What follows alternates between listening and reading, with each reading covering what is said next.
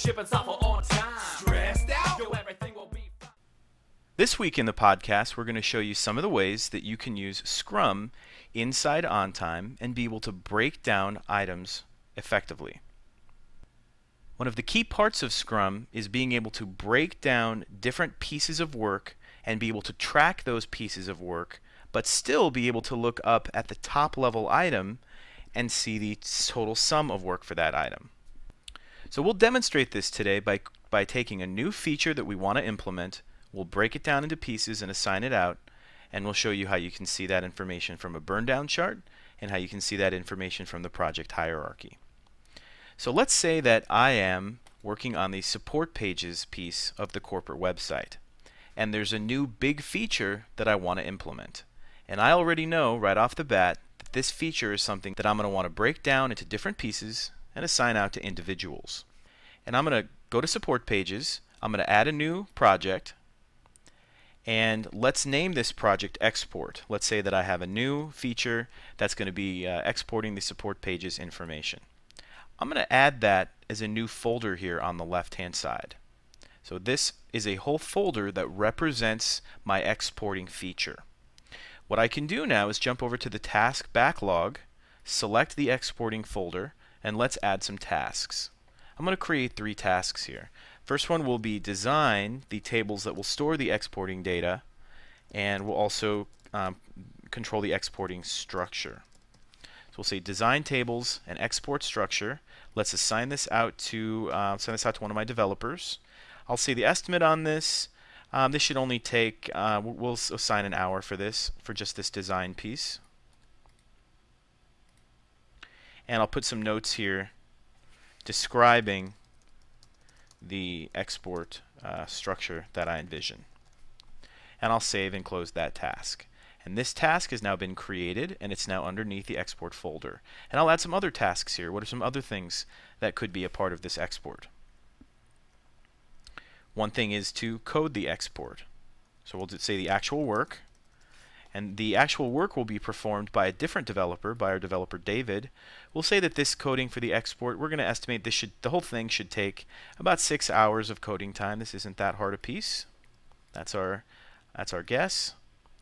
And we'll go ahead and save and close that task, and then we'll add a third task. And this task will be the testing of the export. And we'll assign this to one of our QA guys, Harry. And we'll give him, we've talked with Harry, and he thinks that this should only take about 4 hours to test this.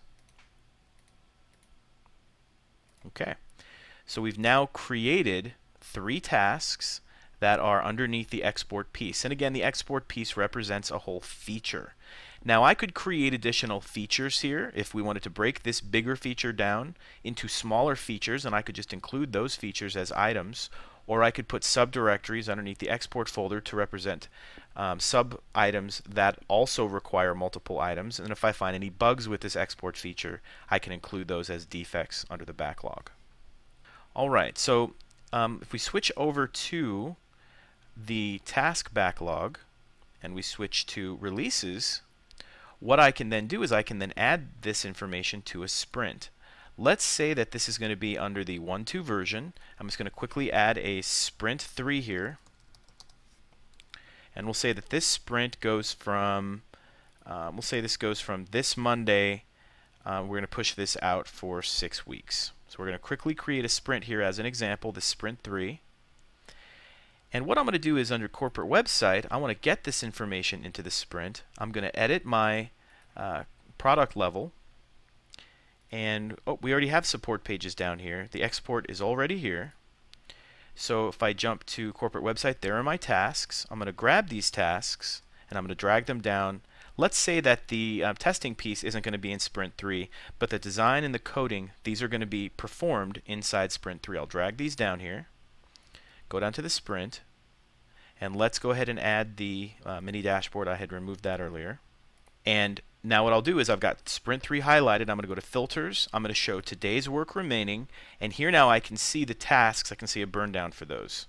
I've got 7 hours of time here, and we've got 6 weeks to do these 7 hours of time. If my sprint only consisted of these tasks for the task backlog, that would be my task burn down. But again, I'll probably be putting other kinds of tasks here.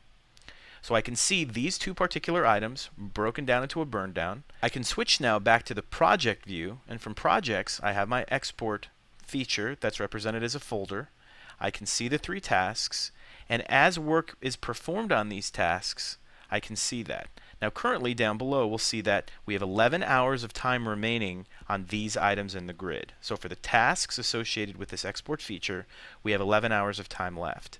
If I wanted to see this, and you'll see that these are 0% complete, let's take one of these tasks and let's add some time into it. Now the coding, the design was an hour. The coding, we had more time slated for that. Let's go ahead and add a work log.